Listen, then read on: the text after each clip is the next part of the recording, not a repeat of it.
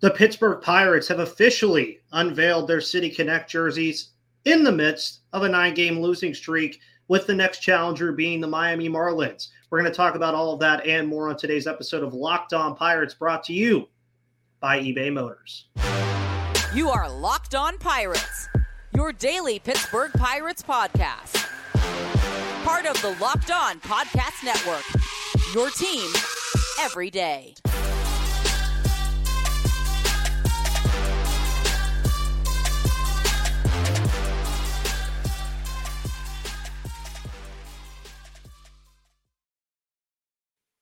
Oh, well. Welcome back to the Locked On Pirates podcast, everybody. Brought to you by eBay Motors. My name is Ethan Smith. To my right, as always, every Thursday is Craig Toth of Inside the Bucks Basement, which, Craig, I just realized something about my background today. I forgot to put your Twitter in there, so I guess your Twitter is Gary's Twitter today, so go follow Gary's Twitter over there. Nice little error on the part of your host, Ethan Smith. But we got some fun news today, and no, everybody, I am not wearing the City Connect jersey yet. I do not have connections. I'm just wearing a Bananas jersey. Didn't fool anybody. It doesn't even look the same. But the Pittsburgh Pirates released their City Connect jersey today, and I don't have a picture to pull up for you guys, as I'm assuming most of you listening have probably already seen it.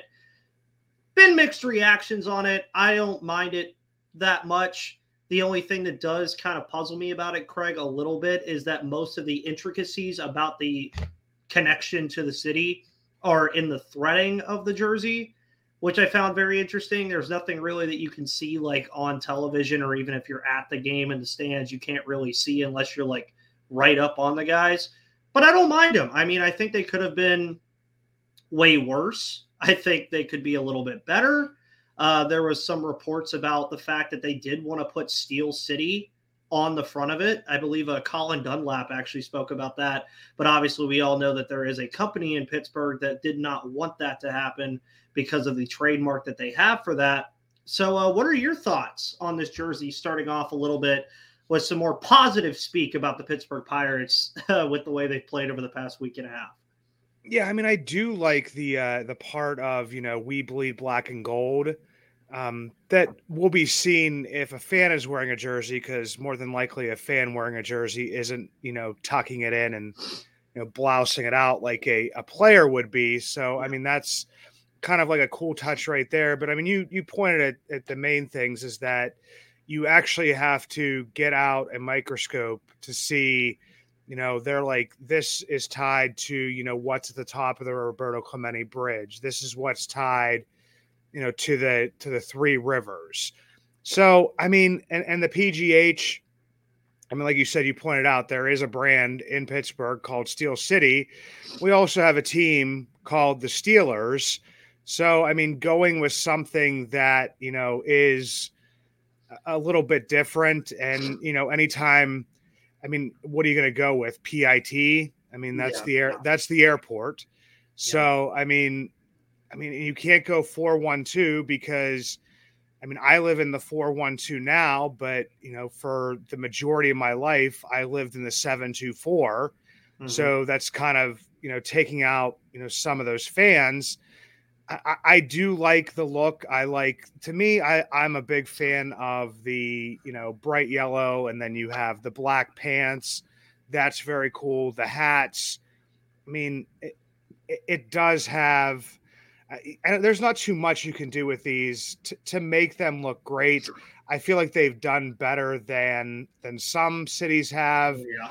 I mean, I mean, the two that I like the most, I mean, are the Chicago White Sox with the South Side.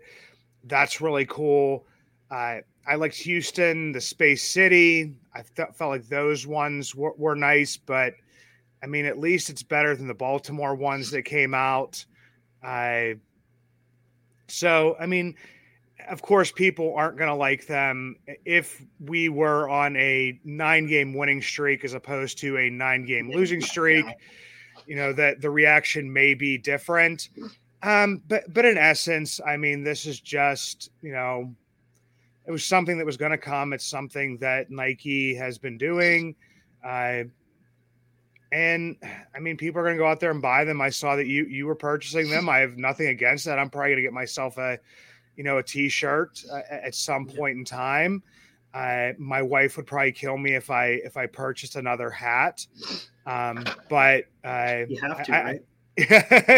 I may have to get that as well because, but yeah, I mean, they're fine by me. I don't know, I had even talked about if, you would incorporate, I don't even know, just the bridges somewhere on there.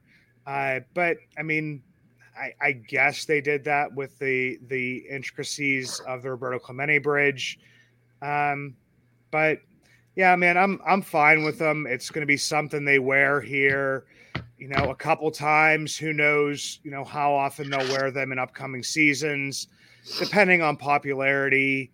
Like I said, I don't see too many other teams other than the White Sox, making them an alternate jersey, and it's because of the popularity when they came out. If people buy them and they go off the shelves, they'll put them back out there again. They'll continue to sell them. If they're not very popular, it's something that we could see this year and then never see again. So I don't feel like having arguments with people on Twitter about real stuff. So I'm not gonna think this is either really, really good or really, really bad. They are what they are. They have cool points to them. They could have done other stuff, but all in all, you know what? Not terrible. Yeah, and I mean, I read through some of the stuff that was describing it, like how you have the asteroids in the jersey, of course, with the Pittsburgh being the center, as they say here, the center of the steel industry and innovation. You had the Three Rivers kind of like upside down Y thing, which I thought was kind of cool with the Three Rivers. Also the bridge. I thought that was one thing that a lot of people missed, was that the font was like kind of like the bridge format. I really enjoyed that too. And yeah, I mean, I bought a Brian Reynolds t-shirt for it. I bought the hat. I really enjoy the hat a lot more, I think, than the jerseys. And they do kind of give a little send back to, the old yellow pullovers that they used to wear. And you mentioned when they were going to wear them this year. I believe they're wearing them for Friday home games, I believe, is like throughout the rest of the year. And we've seen other teams that have had them wear them a little bit. Yeah, and I also agree with you, too. I do like Chicago's a lot. I do like Houston's a lot. There have just been some of them that are just awful, in my opinion. Like, no offense to Javier Reyes of Locked On Padres, but I don't know what they were doing with those Padres jerseys at all. The Colorado Rockies ones were okay. I actually saw the Rockies still wear the top, like the actual jersey, but they don't wear it anymore with the pants that came with it. So maybe that's something we see the Pirates flirt with, is like, okay, cool, the black pants are cool and all, but we're just going to wear white pants with these. I don't know. I thought it was something cool for us to talk about. I thought it was something cool that the Pirates did. Obviously, we knew it was coming. I would die to see Cincinnati and Pittsburgh play a game against each other in both of their City Connects, because I do actually like Cincinnati's too. And I honestly think jerseys like these could get younger fans into the game a little bit more, bright colors, all that stuff. You're watching the Little League World Series or college baseball. They all wear their color jerseys all the time. So I enjoy them. I agree with you too, Craig. I don't think there's much of a reason to really argue over it. It's either you like it or you don't. They're not asking you to pay for it, because trust me, that jersey's not cheap. You'll find that really fast when you go to MLBshop.com that jersey is not cheap. But if you want to be comfortable wearing your shirt, your hat, your jersey, or whatever you're wearing that day, make sure you add bird dogs to your fit, because I guarantee you I'll be wearing my bird dogs with my Brian Reynolds City Connect t-shirt, everyone, because bird dogs are comfortable. They make you look good. They stretch well. They're designed to fit slimmer through the thigh and leg, giving you a truly sculpted look. I also love the commercial with Pinocchio that he could even sell bird dogs. Well, hopefully I'm as good as Pinocchio, can also sell you some bird dogs, because they're awesome. You get a free Yeti-style tumbler with every single order when you go to birddogs.com/lockedonmlb. That's birddogs.com/lockedonmlb for a free Yeti-style tumbler. You won't want to take your bird dogs off, we promise you. So now back to away from fabric, if you will, Craig, to the fabric of what this team is. So if you remember when the series of 9 games was about to start. This big 9-game stretch against the NL Central. I kept calling it the biggest stretch of the season. I kept saying this was going to be the time that the Pirates could either cement themselves as an NL Central contender or fall out of it. Somehow, in the middle of this, they lose all 9 games. They are on a 9-game losing streak. Meanwhile, Cincinnati is on an 11-game winning streak. Yet, they're still only 5 games under 500. They're 5 games out of first place.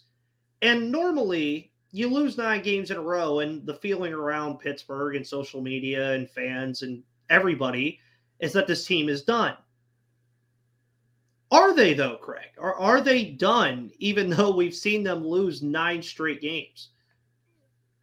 I mean, I don't think that they're done.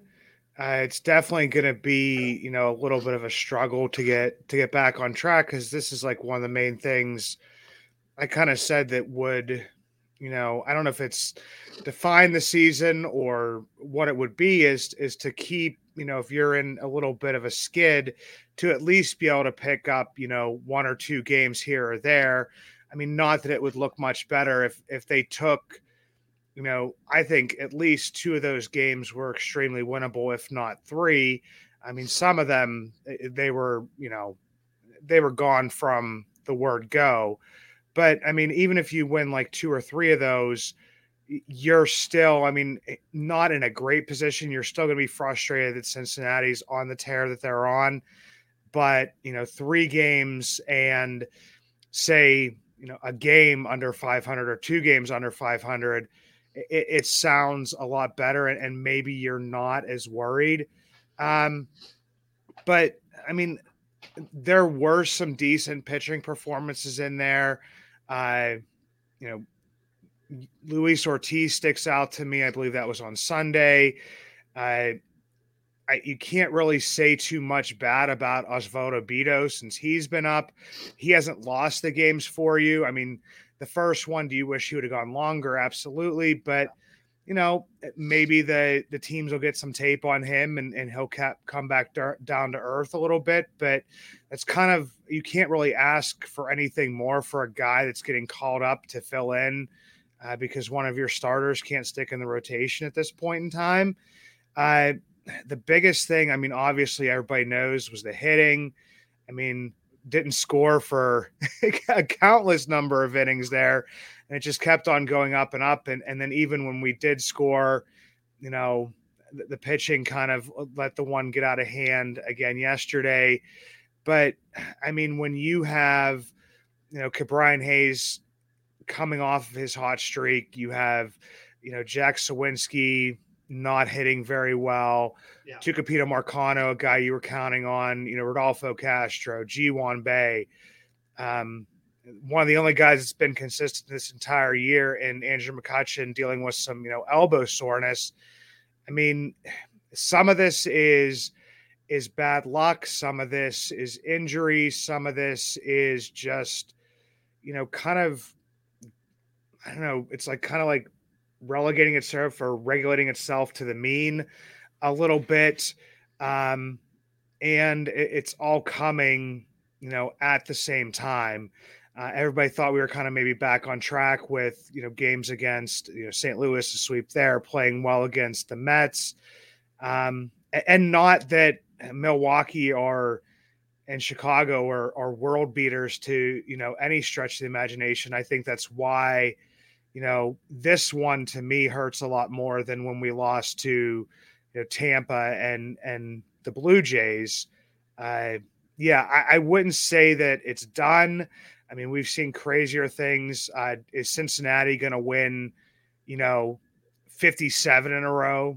Absolutely not. But it definitely puts you in a hole, and especially doing against teams, within your division that hurts because, the new scheduling, you're not playing as many games against them. So you want to win, as many as you can in that short amount of time. And they definitely didn't do it. I don't know what's going to pick up the bats. I honestly don't. It's just crazy that, everybody is on, a slump at the same time. I mean, before at least you had a couple guys hitting, Now it seems like absolutely nobody's hitting. Yeah, and it's very interesting, too, that when you look across the entire National League, obviously the Reds are the talk of the town right now. They have an 11-game winning streak going. They're not the only team in the National League that's on a double-digit win streak. The San Francisco Giants won last night and are on a 10-game winning streak. Pirates, of course, have the longest losing streak in all of baseball right now. And again, it speaks to a lot of different things. The offense is just not hitting. As you mentioned, everybody's in a slump right now, and it's not looking good for them at all. But I think the flip side of this is something that we talked about in May when they were losing those games to Tampa Bay and Toronto, and they were still above 500, was that April month was an abnormality. That's what it was. No team, even the best teams in baseball, hardly ever start a season the way the Pirates did. Even Tampa Bay started the season like that. And albeit Tampa Bay is 52-25 now, but they were undefeated for the first 2.5 weeks of the year. Sometimes that's just how baseball works. If you had to ask me, I mean, the Pirates are going to come out of this at some point. They're not going to lose 50 games in a row. Just like you said, the Reds aren't going to win 57 games in a row. It's just not going to happen. And it's interesting that you mentioned the new scheduling, and I mentioned this on my show yesterday, they still have 30 games against the NL Central. And albeit that doesn't seem like a lot, it's like, okay, there's a lot of other games to be played there, and obviously you have to win these other games too. But there's still opportunities for them to get out of this. And I think you mentioned the pitching is there. Osvaldo Bido and Johan Oviedo go back-to-back quality starts in this most recent Cubs series. You don't lose too many games where you're getting back-to-back quality starts from your pitchers. But when your offense is as bad as it is right now, yeah, you're going to lose those games. And, of course, the bullpen only features 2 guys from the opening day roster right now, and Dowry Moretta and David Bednar, so there's been flux there too. But every team deals with this. And the fact that the Pirates started the season the way they did, imagine if they did it. Imagine if they started 14-14. Right? This situation would be way worse. And I'm talking we wouldn't even be talking about even being contention for the NL Central at all. So there's still time to fix it. And to talk about that now, you go to Miami to face a Miami Marlins team that has kind of been the darling of the NL Central, if you will, a very big surprise. Especially in the NL East, where you expected it to be a 3-horse race between Atlanta, Philadelphia, and New York. And the Mets are 6 games under 500. The Phillies are 3 games over and 3 games behind Miami, and Atlanta's just taking that division away. And I think what the scariest thing going into this series, Craig, for the Pirates specifically is something pretty obvious, is that the Miami Marlins know how to pitch. They are a very good team when it comes to pitching, and they're going to see Garrett this weekend. They're going to see Jesus Luzardo. They're going to see guys whose ERAs are all pretty much 4 or below. And you have Mitch Keller on the mound tonight against the Miami Marlins. Of course, I'll have the recap story on Inside the Bucs Basement tonight. What do the Pirates – I mean, I feel like this is an easy question to answer, but what has to give for this team to get out of this slump, especially against a team in the Marlins that can flat-out pitch against you?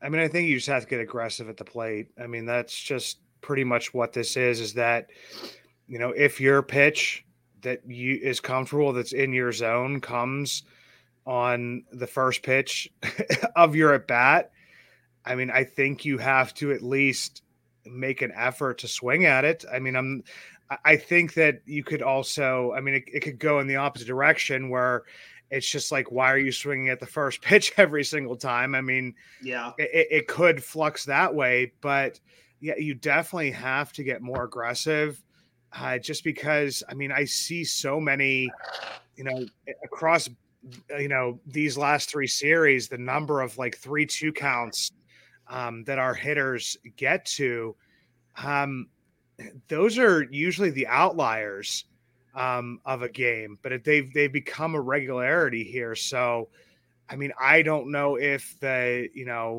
players just aren't seeing the ball very well. I don't know if this is, you know, I know that there was, you know, a philosophy, and there has been a philosophy with Derek Shelton and with Andy Haynes to, just try to get the starter to throw as many pitches as possible to possibly get them out of the game, or if it's just a combination of both things that guys aren't seeing the ball well and and they're trying to wait for their pitch, but when their pitch comes, they're not recognizing that it's their pitch. So, I mean, I just never seen so many guys just really not even swing during an at bat. Yeah. I mean, it's happened, more than a few times over these last 9 games. So that's like one thing that strikes me.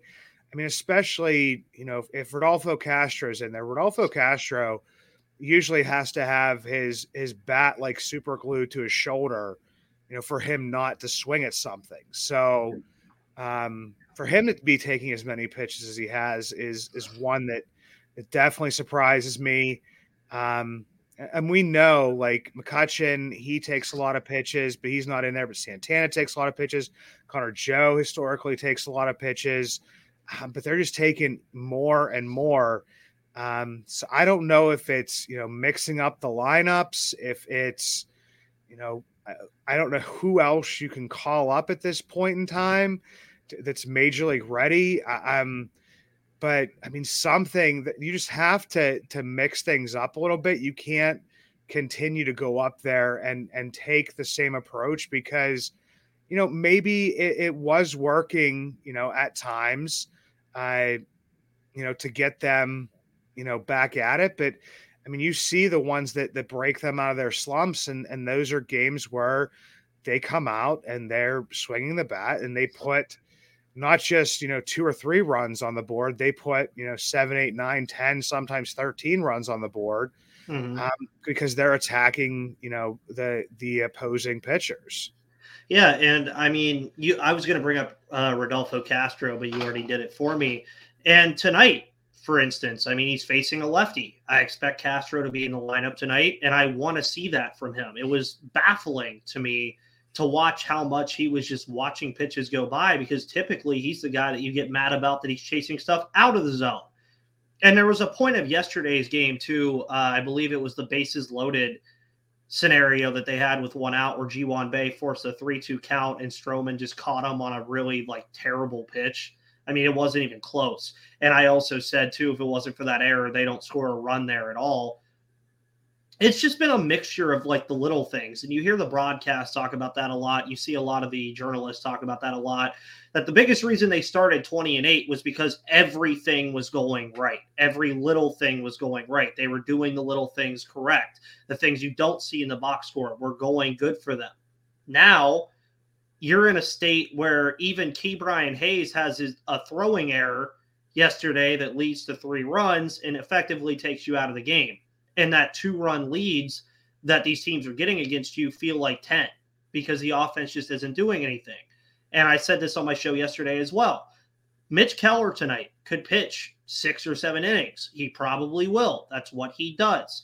The Marlins offense is not a juggernaut. Obviously, they have Luis Arias, who has a 401 batting average. But outside of that, there's not really anything to write off on the page there outside of Jorge Soler. That's really it. I mean, they have pieces, but I've always joked that the Marlins are a team of second basemen playing multiple positions.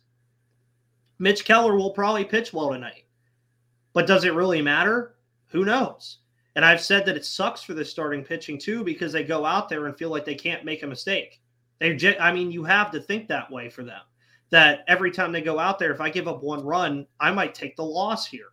And Mitch Keller is 8-3 on the year, and he could pitch 7 innings and give up 1 earned run. In the way this offense is played, he might drop to 8-4. But this is also a spot for Mitch Keller where I want to see him do what he was doing in May, where when he had those starts where the Pirates were losing 2 or 3 in a row. Now it's at 9. Go out there, be the ace, shut it down, end the streak. I think that's something they can do. Any predictions for this series against the Marlins, Craig? Anything that you think that might stick out to you? I mean, I think that, like you said, the one thing that's going to stick out to me is if, some of the hitters can get back on track. I don't think the issue is. I think the issue is possibly depth at pitching, because I mean that's the other part is Mitch Keller could go into the seventh inning and it could be a 1-1 tie, and the way that the bullpen's been going recently, it could end up being a 9-1 loss. So, I mean, I feel like that. I mean, what's going to break them out of this is the bats. We've seen some quality starts during this. We've seen some, poor defensive performance. I mean, you could look at, the game yesterday and the number of, runs across the plate after, Rich Hill, when he left the game, he, we're out of it. But for the most part, I mean, he didn't pitch that bad. He pitched the way that he's pitched pretty much every single time. So, I mean, what's going to break them out of this? But the bad part is that we've seen that happen too, where, the team has taken a 5-1 lead and then it's not held. So, I mean, I don't know if there is, honestly, I'm kind of going back to the other thing where it's just like, is this the end of it? It's like, I don't know if we have enough depth, man. That's where I'm going to here, is that at this point in time, that's where, maybe if Tucupita's not hitting well, you bring up Peguero. If, Bay isn't hitting well or Castro's not hitting well, instead of bringing up Mark Mathias, why not bring up, Nick Gonzalez and just kind of start to see what you have? On the flip side of that is if they're hitting well in the minors, do you want to, bring them up to the major leagues and expose them as maybe not being as complete players as other teams may think they are going to be, just because, you have the front office saying that they may be aggressive during, the trade deadline. And I think those are two guys that I said on one of my previous shows here, not on yours, but something on, Bucks in the Basement, was just, do those guys still have enough shine left on them? Well, I mean, they're still top prospects. So, I mean, they may not get as much as they would have, right after they were drafted or right after they were acquired. But there may still be something there. So that's the other flip side to that. And also, G1 Bay, Marcano, and Rodolfo Castro are all extremely young, so you'd like to see them work things out. Mm-hmm. So that's where I would kind of say that it has to be like more of like Brian Hayes, maybe a little bit of Castro, because I mean I know he's younger, but he's got a little bit more experience than the other two guys. And then hopefully Brian Reynolds with his back is not too serious. And that's another thing. I mean, you need McCutchen back. You need some guys back in the lineup that were at least providing, consistent quality at bats. So it's going to have to come from the offense, in my opinion, for this to turn around. And like you said, that's going to be tough because we're facing a pretty good pitching staff. Yeah, and I'm going to jokingly end today's show by saying this. With me saying that and the pitching staff that the Pirates will be facing from now until Sunday, doesn't it just make sense that this will be the time that the offense just all of a sudden explodes, Craig? It just makes sense. It just makes sense because it doesn't make sense. It's like, oh, okay, the pitching staff for the Marlins is probably arguably the best in baseball, and the Pirates will find a way to blow it up. But anyways, the Pirates, of course, kick off their 4-game set against the Miami Marlins tonight at 6:40 Eastern time. It'll be Mitch Keller on the mound for the Pittsburgh Pirates. Can the losing streak end? Let's hope so. Craig, of course, will be doing his stories over at Inside the Bucks Basement, as he always does. You also have Prospect News and Brews, I believe. Yeah, minor league news and brews, yeah. Yep, you have that coming. So that'll be some stuff to find Craig. Obviously, that is not his Twitter. So Gary got a nice little tag here today because of a error on my part. But you could follow me on Twitter at MVP_Ethan or at Locked On Pirates. Follow Craig at Bucks Basement. And, follow Gary while you're here at Gary Mo 2007. Guys, have a wonderful Thursday afternoon and evening. I will see you tomorrow for Mailbag Friday. But until then, see you on the flip side.